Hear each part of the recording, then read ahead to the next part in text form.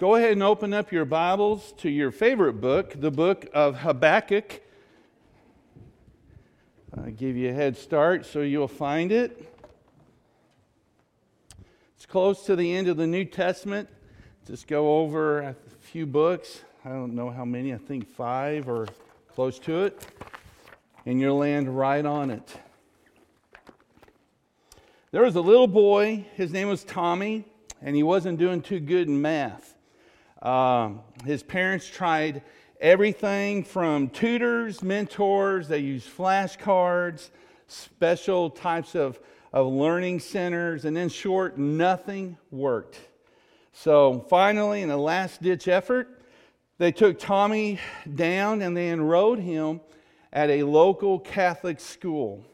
And after the first day of class, Tommy came home with a very serious and determined look on his face, and he got right to work. He didn't even kiss his mother hello. Instead, he went straight to his room and he began to study.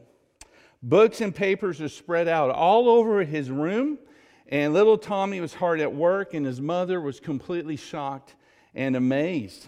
She called him down for dinner, and to her shock, the minute he was through eating, he went straight back up and got back to work. And this went on for some time too. And the mother was trying to understand what made the difference. And finally, little Tommy brought home his report card. He laid it on the table, immediately went upstairs to start studying again. Mom went over to the report card. It was an A in math, and she could not stand the curiosity anymore. So she went up to his room and she asked him, and she said, what made the difference? Was it the nuns? And Tommy replied back, no, it wasn't the nuns. And she said, was it the books, the discipline of the school? Was it the uniforms? What made the difference? Nothing ever worked until now. Little Tommy looked at her and he said, well, on the first day of school, when I saw that guy nailed to the plus sign, I knew they weren't fooling around, and I better take this serious. Well, the thing I want us to look at with Tommy is his perception of things. Now, we laugh at that because it wasn't a plus sign, but it was his perception of the plus sign. And today, I want us to look at something that has a lot to do with this thing of perception. And I want us to look at this area in the guise of storms. And when I'm referring to storms, I am talking about those things that will come into your life, those things that will happen, that we all will go through from time to time, when life throws something at us and we don't know how we're going to deal with it. And I have a few people, namely I've got one person primarily on my mind as we look at this today. And it's a big deal because when storms are really hitting you and your family, it's always going to be a very big deal. A very big deal. So the question then becomes, how do we get through what we're facing? Where is God at when the bottom is gone? And especially when He doesn't speak and we feel totally abandoned. I wanted to look at this subject that we call storms. Now here's a little bit of background, not much, but just enough for us to know what it is we're looking at. Habakkuk in the Old Testament has been called the doubting Thomas of the Old Testament. And there's a reason for that. When you read the letter of Habakkuk, it's only 3 chapters long. It's a great book. Habakkuk is given a commission by God to give a prophecy about what is about to happen. And he does that. But when you read Habakkuk, you see Habakkuk more struggling with why versus the thus saith the Lord aspect of things. You see Habakkuk, instead of just saying, here's what God has told me, here is what He wants you to know, so let's prepare for it. Instead of just leaving it there like you see in most all the other times throughout books of the Old Testament, you see Habakkuk, and he's with his mind, he's trying to rationalize, why is God doing this? How is God going to do that? Why would He choose this group to accomplish this? And he's doubting. He's more concerned with solving a problem than he is in delivering a prophecy. Now, the prophecy was simple. God was going to overthrow the people of Judah. The people of Judah that day would be commonly known as the Israelites. There were hundreds of thousands of them. We would call them a nation. And God was going to overthrow His people. And He was going to use the Chaldeans. The Chaldeans later became known as the Babylonians. And the thing that was causing Habakkuk the greatest mind block and understanding was the Babylonians were a ruthless, evil people. And that was the instrument that God Himself was choosing to use to bring about this huge wake-up call, this huge calamity to a nation, His people, the people of Judah. And that was something Habakkuk could not stomach. Now here's the thing, keep in mind too, for background purpose. The people of Judah, they had heard for 20 years that they were going to be overthrown by Babylon. Jeremiah in the Old Testament, most people have heard at least of the name Jeremiah. He is known in the Bible as the weeping prophet. You know why? Everything he says, it's gloom and doom. Everything is gloom and doom. Because there was nothing good worth reporting on. The people of Judah had gone so far away from God that the message God gave Jeremiah was the discipline that was coming their way. And it went on for 20 years. Nothing had happened. And then Habakkuk comes along, a minor prophet, not someone as well known as Jeremiah. And what does Habakkuk say? He says the same thing.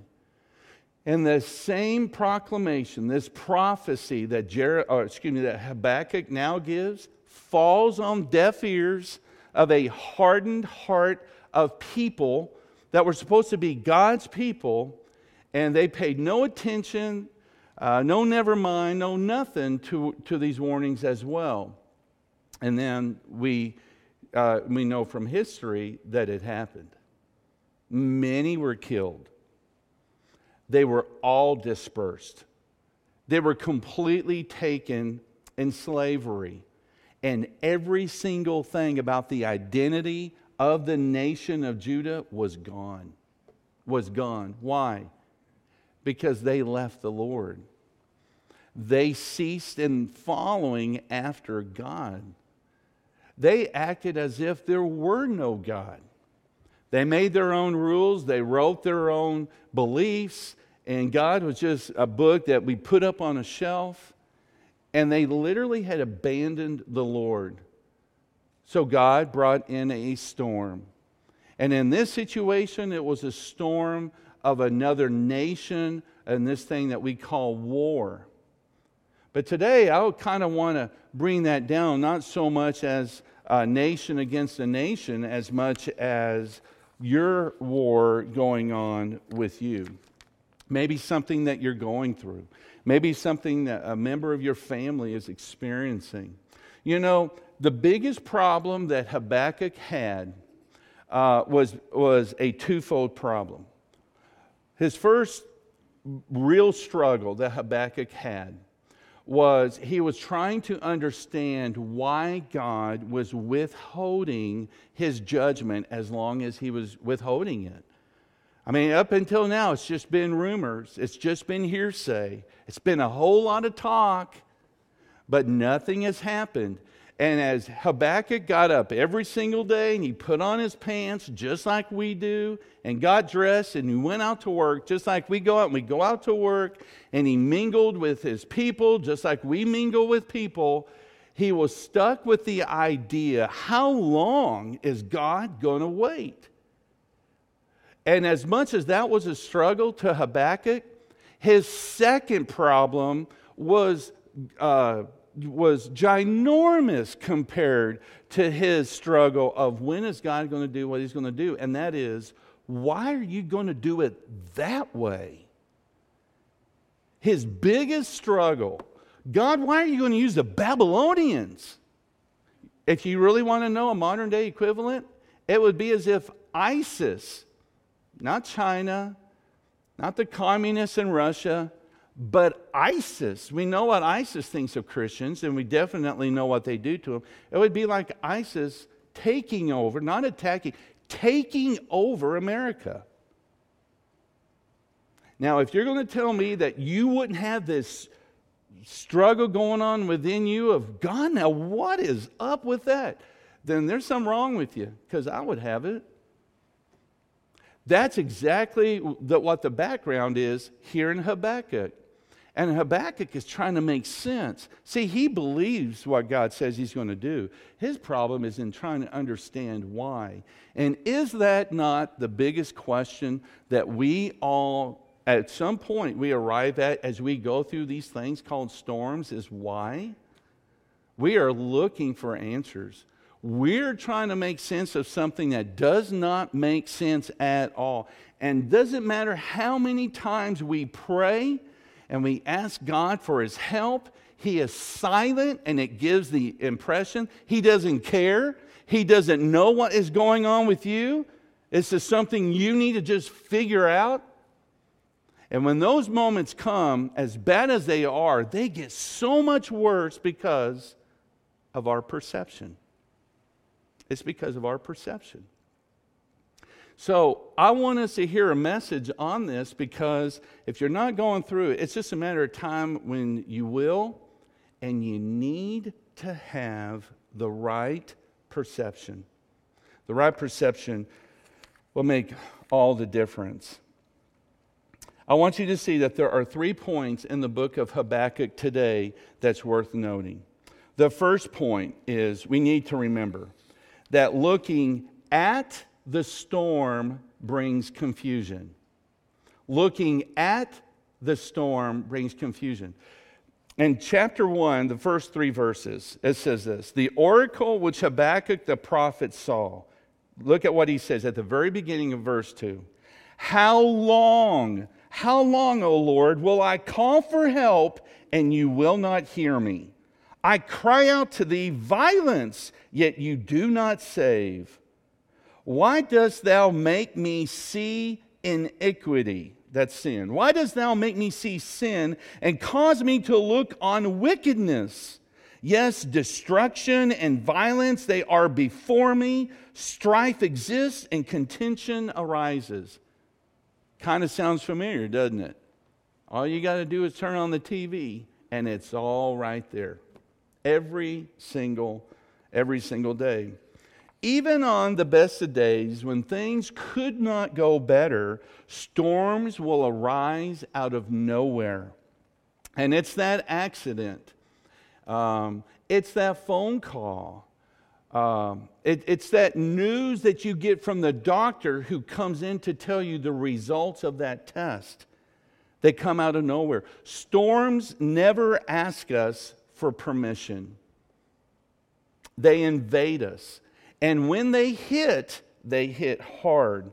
It may be a national calamity like we're seeing in the book of Habakkuk, or it may be something far more serious and personal to you, involves you, or maybe it's a family member. But when they hit, so does the confusion. Why? Because looking at the storm will always bring confusion. And it's a desperate time to find answers to. It's when those moments arise Confusion sets in, and it goes from bad to worse, and it gets there really, really quick. We turn to God and we ask why. We want answers. In fact, we act as if we need answers. We deserve answers. And oftentimes, the only thing you hear is silence. That's it. And if you've ever been there, well, Habakkuk can identify because he's there right now. Right now. In chapter 1, we see the silence of God in the face of human suffering, in the face of human despair and injustice and persecution. We see all of that. And this only added to Habakkuk's burden. Why do you think he began by saying in verse 2? I mean, at the very beginning, how long? God, what is up? Where are you at? How long is this going to go on? And it's interesting when you look at that question, how long? In Revelation chapter 6, there is a segment in that chapter where the Bible says that the martyrs in the days of the apocalypse, when literally all hell is breaking loose on this planet, is taking place, there is a group of individuals, and they're known as the martyrs, and these people have been murdered because of their faith. They refuse to follow the Antichrist, and because of that, they are killed for it.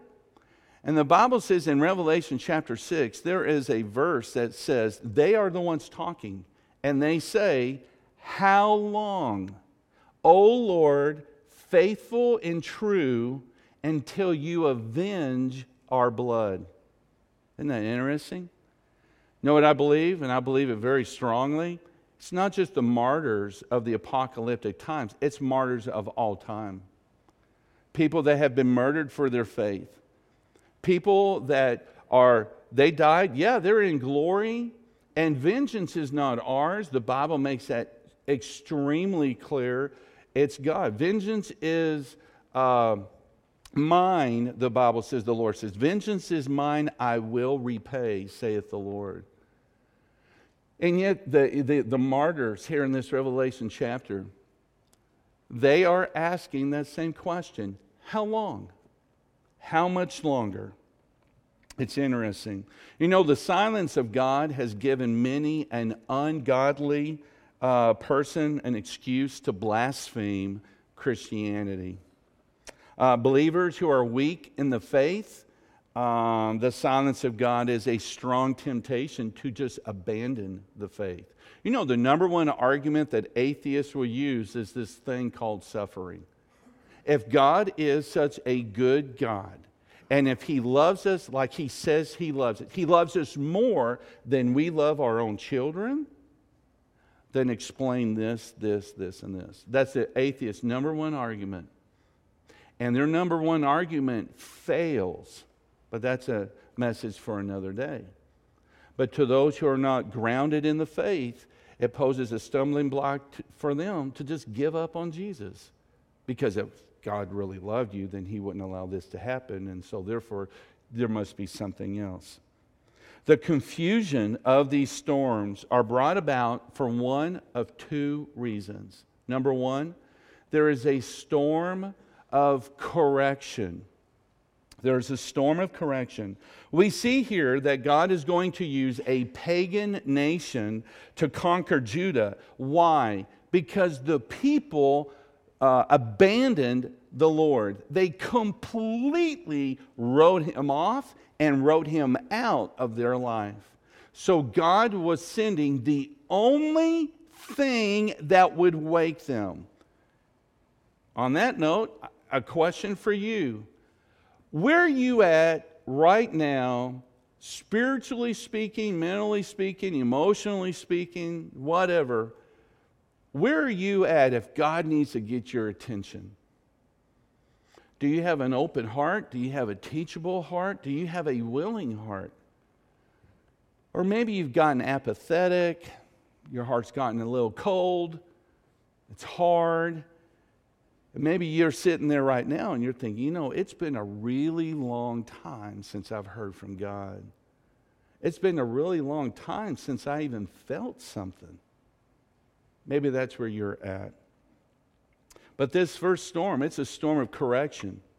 When you look at the minor prophet, it's a big guy in the scriptures, Jonah, we see that it was a storm of correction for Jonah. At the very beginning of Jonah, the Bible says, and the Lord came to Jonah and said to Jonah, go to Nineveh and speak to that obstinate people. That was God's people. They quit listening to God.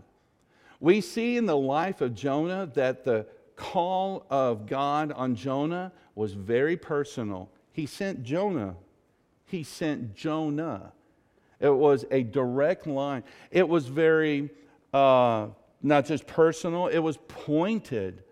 Jonah, I want you to go to Nineveh, and I want you to deliver a message to the people of Nineveh.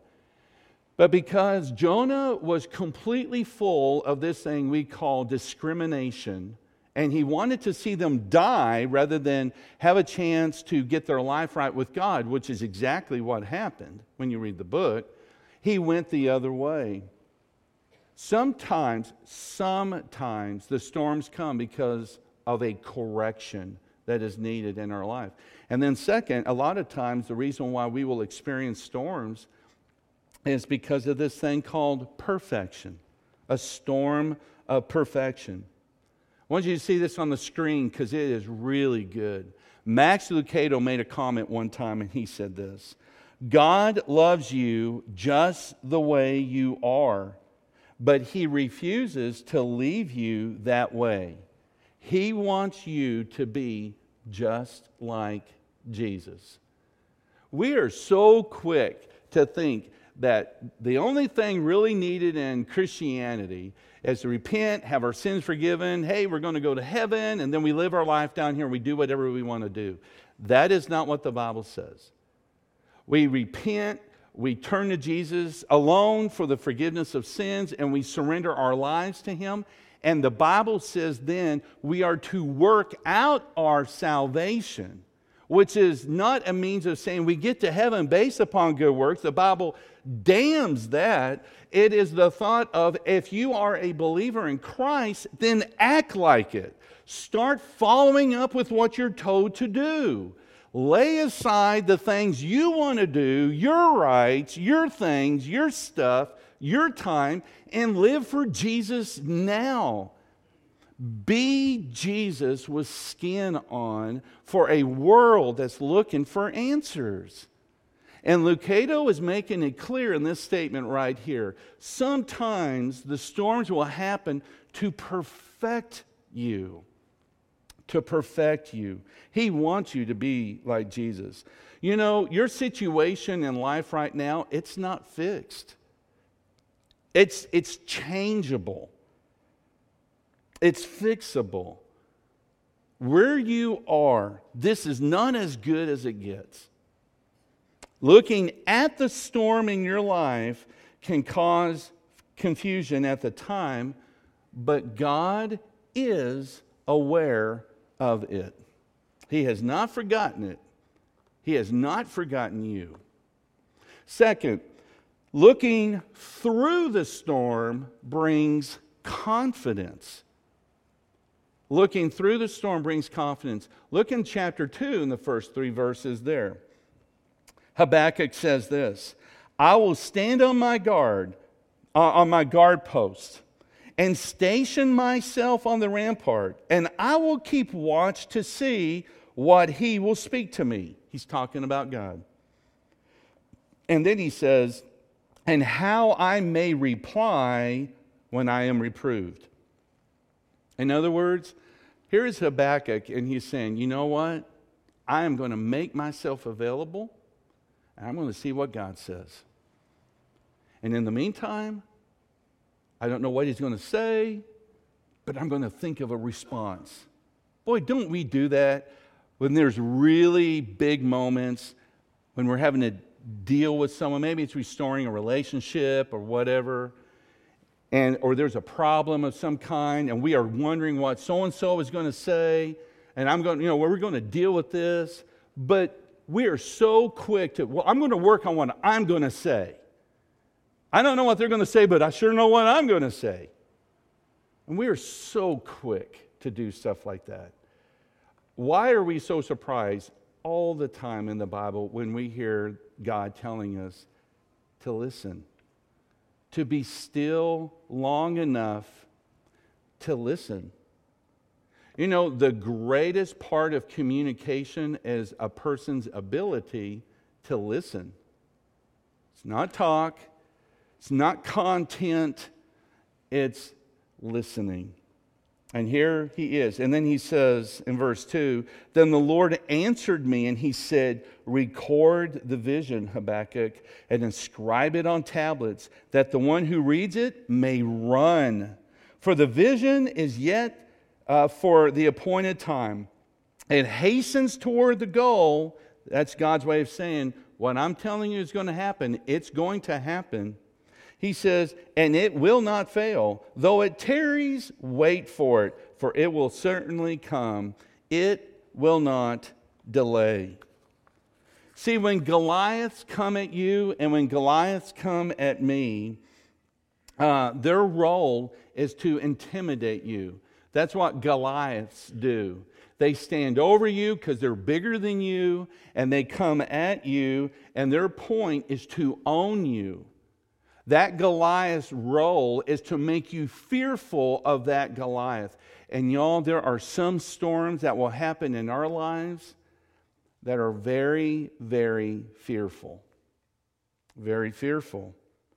And just as we see these changes that are slowly taking place, when you move from chapter 1, you have Habakkuk saying, how long is it going to be? And why are you using those people to come in to take over this nation?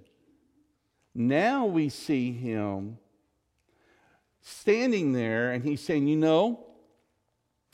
I'm going to wait on the Lord and I'm going to have an answer. I got a question for God. And then God immediately shows up. When we see these changes taking place in the life of Habakkuk, in just these 2 chapters, here's the thing I want you to keep in mind.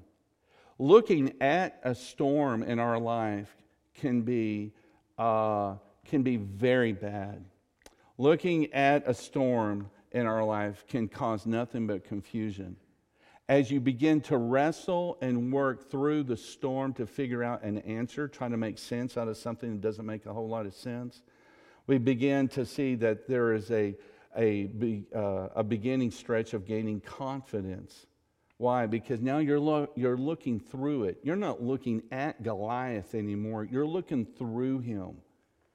And the way that you look through him, the way to gain that confidence is found in these 4 areas, the things that are needed. Number 1, I said it at the very beginning, I'm going to say it right here, it's about perception. It's about perception. We always see things from our perspective. We don't see things from God's perspective. We don't. Why should we? We're dealing with what happens. But it's perception. A good example of that is Joseph in the Bible. We know the story. Sold into slavery by his family, by his brothers. That's why, Chad and Carrie, you need to have a sister to make sure nothing like that happens. But he's sold into slavery by his brothers. And not only that, but then he spent time in prison. How much time? Anywhere from 20 to 25 years in prison on a false charge. He was let out. He was put in charge. He was given a job. Apparently, he was good looking, so much so that the wife of the governor wanted to sleep with him.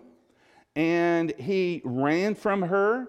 And since hell hath no fury but a woman scorned, she said he tried to rape me. And then it went from bad to worse. All grounded on the fact he had done nothing in the first place but just breathe air. But did he give up on God? He never gave up on God. So much so that God eventually led him to be in second in line of ruling the entire world, only one step below the Pharaoh. And when his brothers came to him and realized who he was, Joseph knew who they were, he told them, "What you did to me, you meant for evil, but God meant it for good." Are you kidding me? But that was his perception. That was his perception. You know, y'all, perception means everything. And when you take faith of what we know about God and who God is and what He wants to do in our lives, and we mix that with the right perception, that is when your faith takes legs, and that's when it takes off. It's perception. Second, it's about patience.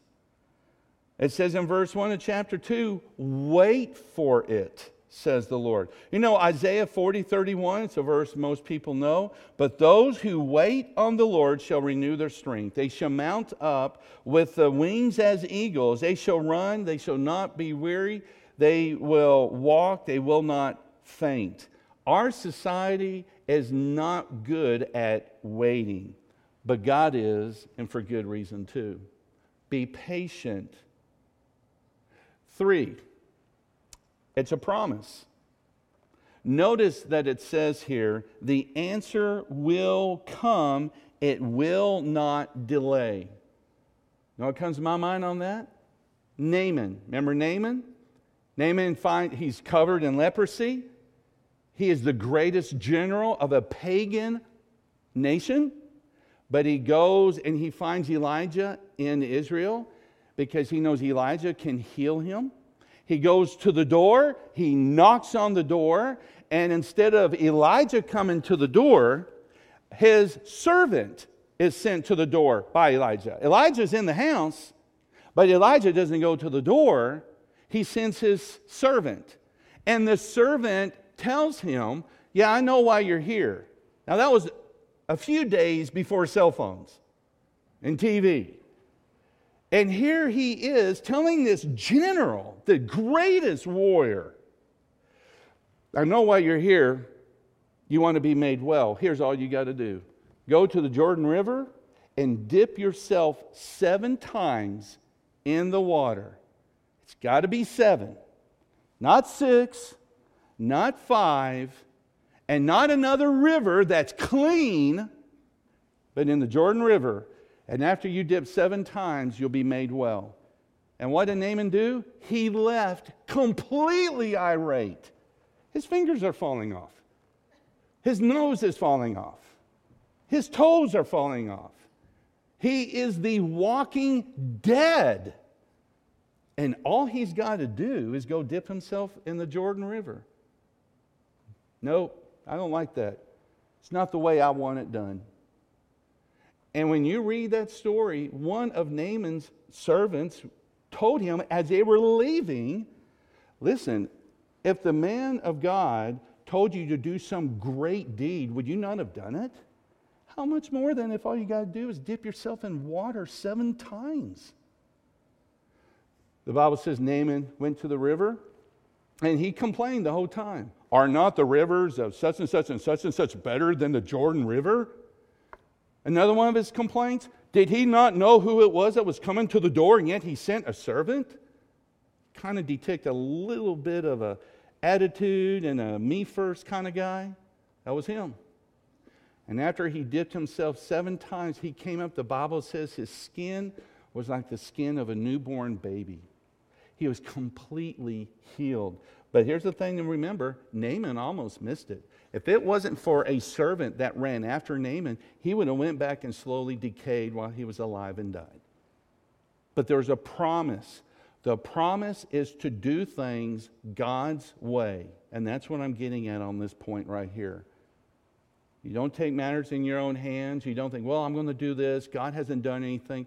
You wait. And then fourth, we see that it involves participation. Our participation is to join God and what he is doing by following him in faith. You know, James reminds us of this promise when James says, you do not have because you do not ask.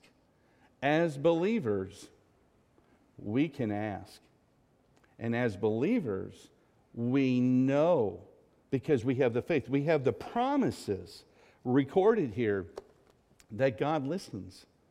And God hears our prayers. Sometimes the answer is immediate. Sometimes the answer is wait. Sometimes the answer is no. But we serve a God who is gracious and abounding in love, forgiveness, and kindness. Amen? Amen? Amen. So not only is looking at the storm will cause confusion in our life, not only is looking through a storm will it produce confidence, but looking beyond the storm will bring calmness. It'll bring peace when we look beyond the storm. This same guy who first complained and doubted had a complete and total change of heart. Hope and encouragement in God regardless of the approach that God is using in our life at that time is the only thing that we need to hang on to because His promises are faithful and true. The hope and encouragement is what we need. We need to know and we need to hear God's got this. God has this. It's a real big deal to you. It's a really big deal to Him. God's got this. I want you to see in Habakkuk chapter 3, you're going to see it up on the screen. This thing that we call hope and encouragement when Habakkuk found it.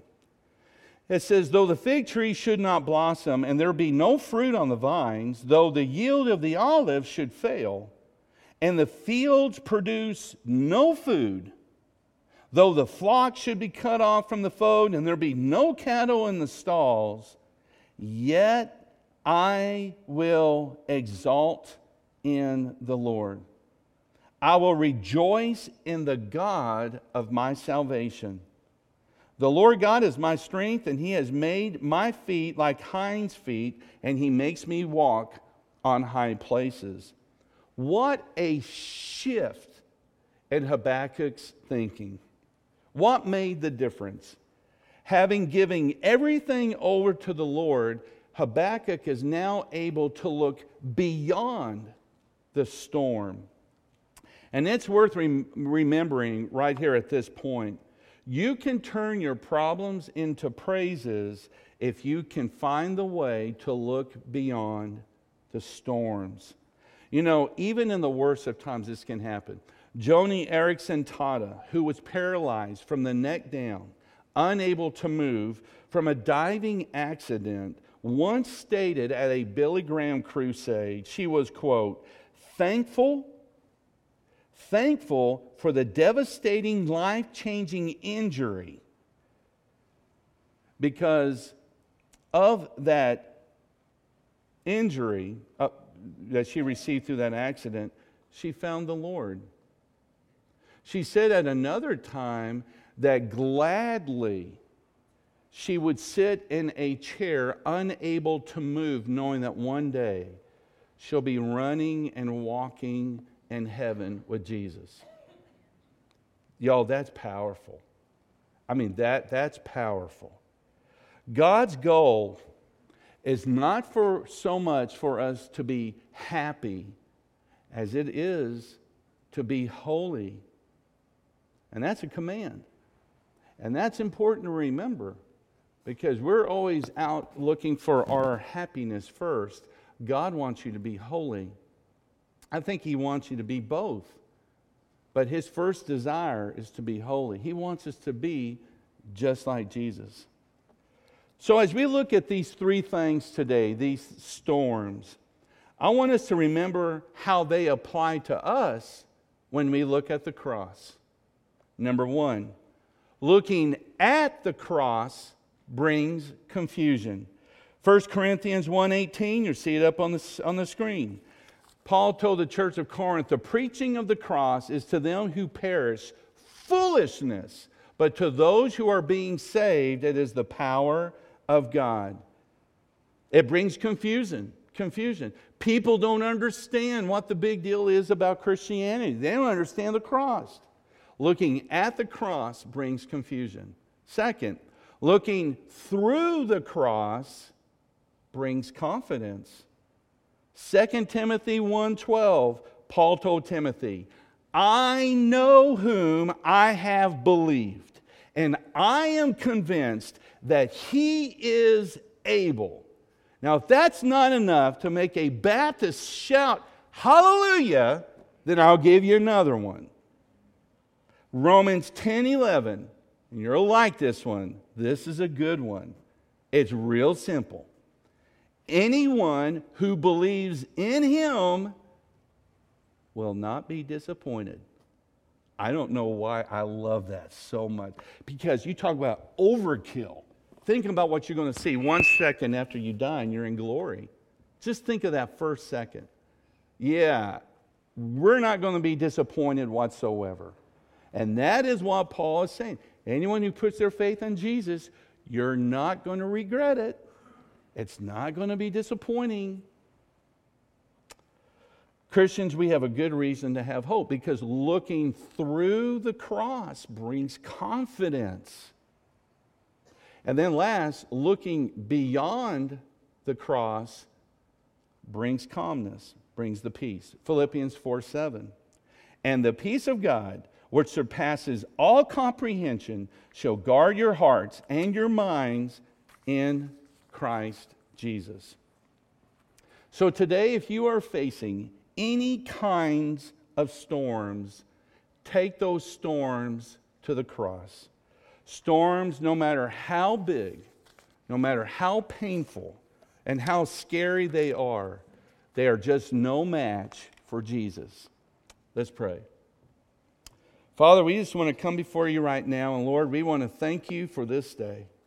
God, we want to thank you that we've gotten enough of your word to know that this isn't as good as it gets, no matter what we're going through, no matter how bad, how scary, how dark it is. God, we know that we have the confidence that you're there. We have the confidence that you are aware of what is going on. And all you're asking from us, God, is to live day to day in faith, in believing that you got this. Now, Lord, there's a lot of times things don't go and won't go the way that we want. But, Lord, as long as we can have that peace in knowing that you're in control, that you've not relinquished your position to someone else and you just quit the job, but that, God, you are there and you are willing, you are able, you are moving. God, that's all we care about. That's all we want to know.